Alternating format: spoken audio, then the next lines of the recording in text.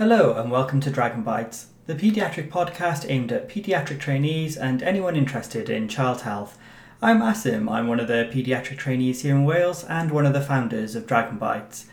This week we're going to continue our episode on neonatal thrombocytopenia. It is a continuation of the episode we started last week, so if you haven't listened to that yet, it's probably worth going to listen to that first. At any rate, in this episode, Dragon Bites host Dr. Megha Jagger discussed this topic with consultant paediatric haematologist Dr. Indu Thacker. Anyway, let's get started.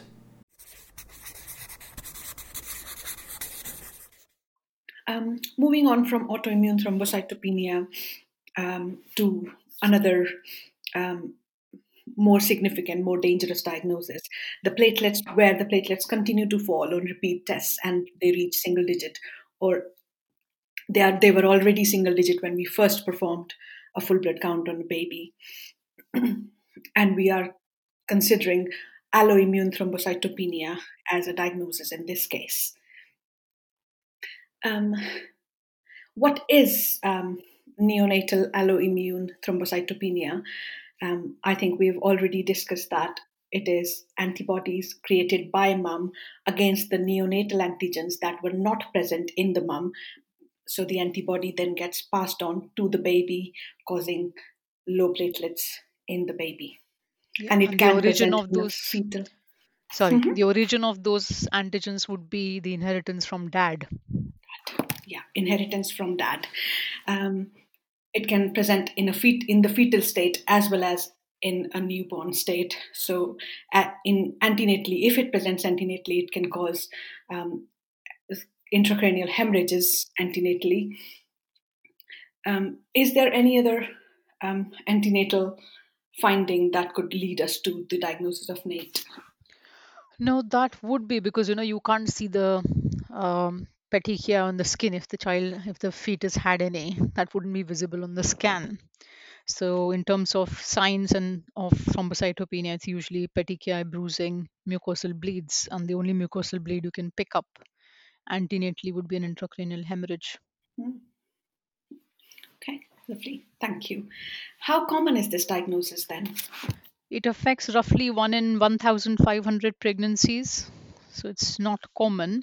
And again, it's not to say that every pregnancy affected by NATE will have an intracranial hemorrhage.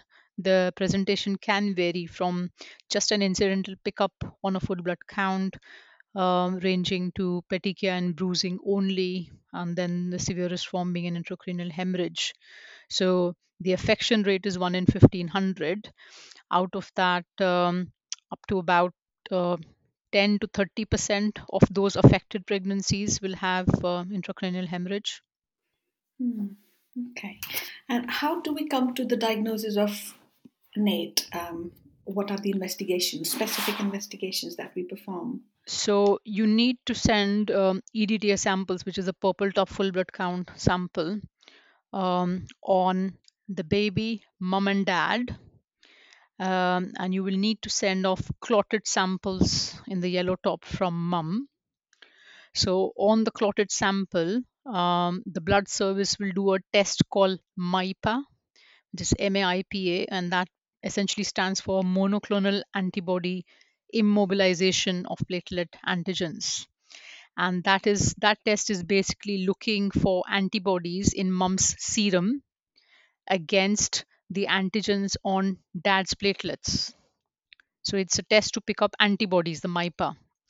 Once you demonstrate presence of antibodies by MAIPA, you then have to go and do phenotyping of the platelet antigens on the baby, mom, and dad.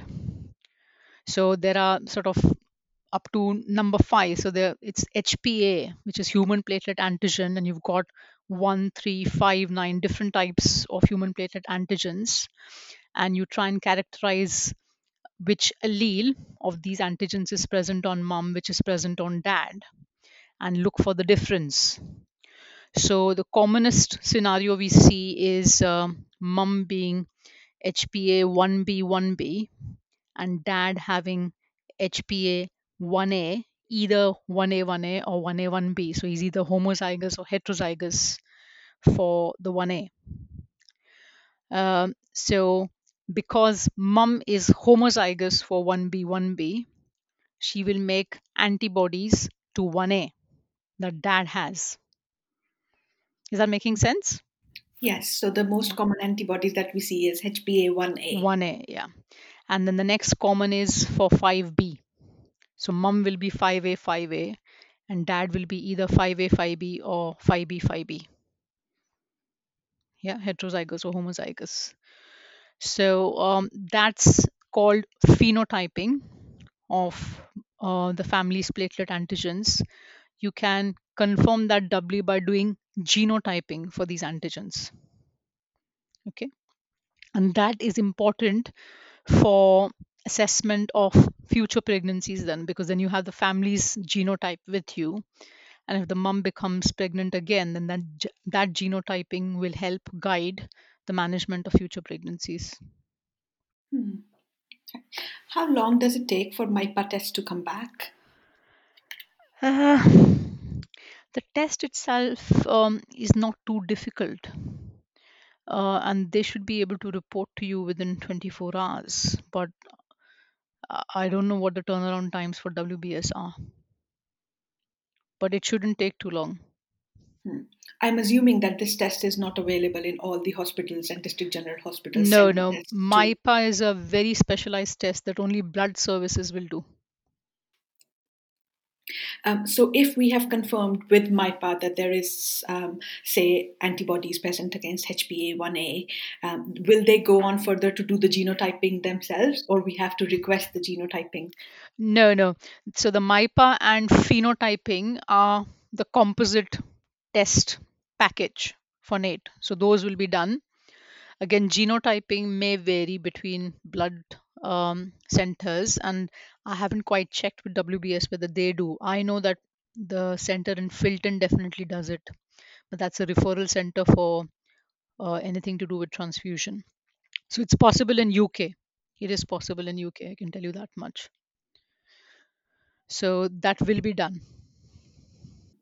Okay, thank you. So when I was reading through a paper about NATE, I came across a paper which suggested that there are still some phenotypes that have not been invented yet. So there might be a case of NATE, but we cannot confirm it via the investigations. Is that True, correct? true. Hmm. Coming down to the management, then, how will we manage NATE? So, because the baby has these antibodies running in their system, you want to give them platelets which are negative for those antigens that the antibodies are specific to. So, you want to give them platelets that are HPA 1A and 3B negative. And there is a pool of donors in UK that are known to all blood services.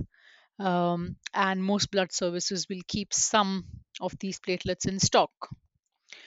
Having said that, even if the blood service has those platelets in stock, there's always going to be a logistical issue of them reaching you. Because let's say this HPA 1A 3B negative unit that we want is actually sitting in Newcastle. So you may not be able to get that unit of platelets in good time for you to give it to the baby now. So you request the specific platelets, but you don't actually want to delay managing this patient. So what you do is you give them IVIG 1 gram per kilogram and give them a random bag of platelets that the blood bank would have supplied to you. And that will raise your platelet count to a safe range, because you said this was sort of single unit platelet count. So you want to bring it up as soon as possible. So this, it may raise your platelet count to, say, let's say 20, 30. So at least it's double digits, so it's safe till you get your specific platelets in hand. When you give platelet transfusion in these cases, it's always a good idea to do an increment level about an hour after you've given the platelet transfusion to see how effective, because even with the match platelets, you want to make sure that you're getting a good rise. and you report those increment levels back to the blood service, because then they can select out the best donor for the baby. Okay. And they should be given after the IVIG dose or alongside the IVIG If you dose so have the that they specific still. if you have the specific HbA1a 3b negative, then you don't need IVIG. The IVIG is to give you a better increment if you're giving random platelets. Okay, lovely. So in the management, we have got platelets, specific HbA typed, if we have available. If not, and we need time critical transfusion, we can give any platelets along with IVIGs, 1 gram per kilogram.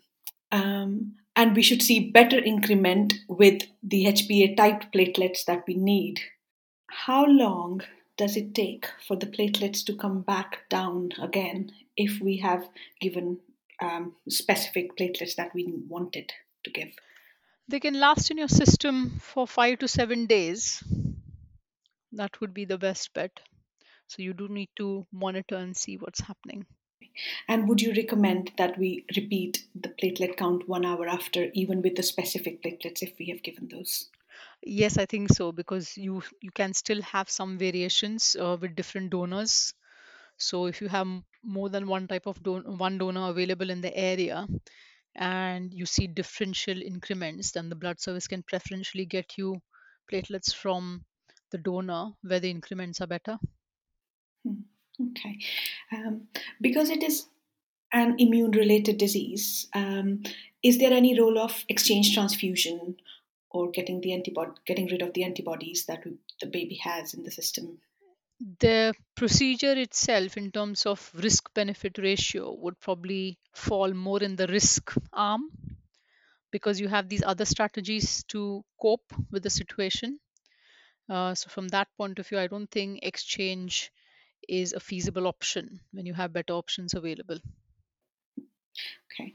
And how should we be doing cranial ultrasounds for Of babies who course, are of diagnosed course, with NATE? of course. Is there a threshold for platelets, or we should be doing in all babies with NATE? No, I think any baby with thrombocytopenia should have a cranial ultrasound. You will know that better than me. Yeah, I think every baby with thrombocytopenia should get a cranial ultrasound at least. We have discussed the criteria for platelet transfusion. I think every neonatal unit has their own guideline on when to transfuse a baby with platelets. And we've also discussed the special requirements for platelet transfusion in NATE. We've discussed the role of IVIGs. Is there any role of steroids? Steroids can dampen immune responses and get the level of antibodies down. So, again, it boils down to the sort of risk benefit ratio. So, in the antenatal management of NATP, some women get given steroids, but I think that is more to do with the situation where you've, despite the best management possible, let's say, of so in antenatal management, what tends to happen is, in UK, mums would get fetal blood sampling done from the gestational age of 24 weeks onwards, and if the platelet count is low, then the baby gets an intrauterine platelet transfusion. That has been the standard, but because of fetal loss rate of 8.3%, some people have trial strategies like giving IVIG 1 gram per kilogram to mom on a weekly basis with continuing scans, and then only give the intrauterine platelet transfusion if there's intraventricular hemorrhage. So, and then if there is an intraventricular hemorrhage, you probably it's more risky to leave the baby in, with the possibility of further extension of the bleed, and you don't know how well you're going into the fetal vessels to transfuse the platelets. So if there is a need for early delivery, then you will know this better than me, that steroids will help in lung maturation of the baby. So then it serves a dual purpose there, that you're trying to achieve lung maturity and at the same time dampening the immune response. So there's the role of steroids in NATE. Okay. And as we've already discussed that, although um, although it is similar to the RH incompatibility, but it can affect the first baby as well. And then in subsequent pregnancies, I'm assuming that it will be a severe presentation in the subsequent pregnancies. Is that correct? So it's not like the potentiation effect you see in RH, where the subsequent ones will be more severe. But um, it sort of tends to follow that if you've had an intracranial hemorrhage in the first pregnancy, then you'd be very, very cautious about having it in the second one and trying to prevent it. But you wouldn't say that it would be a more severe IVH in second pregnancy because there was one. So there's that slight difference between RH, and so there's no potentiation of effect, but the risk is high. Okay. So say if we if we had a baby of a primea gravida who had NAIT, and mum would like to get pregnant again, does that mum so I think the mum should be counseled, and then we should be doing the investigations as you had said in the mum for the future pregnancies, including some management and given antenatally if there are concerns continuing. What sort of communication should we be fixating on when we're talking to parents? So I think this is sort of specialized counseling that should be taken through genetics. Now, I did say that you would do genotyping to confirm the homozygosity or heterozygosity of the platelet antigens in dad, because that is what is going to affect your statistics. So let's say if the dad is homozygous for 1A, there's a 100% chance that the next pregnancy will be affected by NAIT. Whereas if the dad is heterozygous, then there's a 50% chance. So the risk in the pregnancy will depend on the zygosity of the dad in terms of platelet antigens, with a 100% risk for homozygosity and a 50% risk for heterozygosity.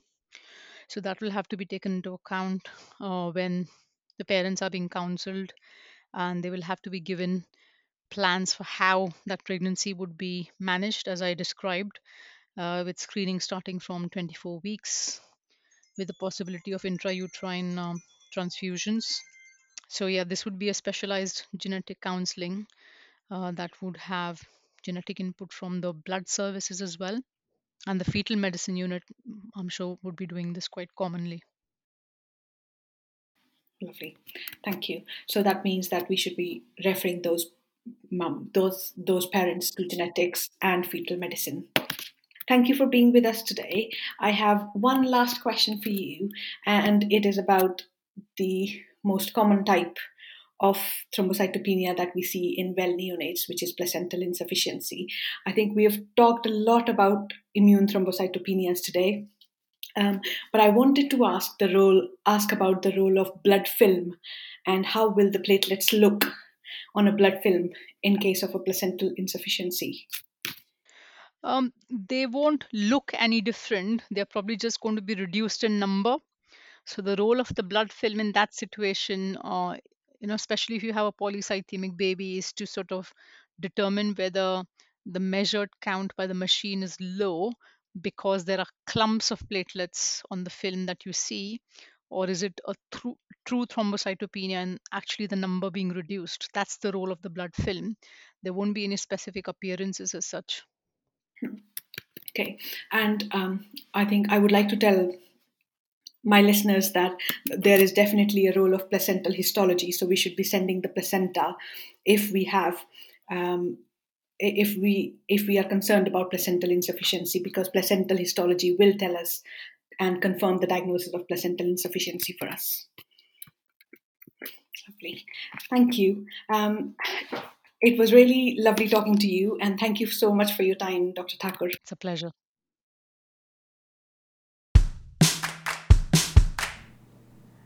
And I wanted to say thank you again to both Dr. Megha Jagga and to Dr. Indu Thakur for recording that episode for us.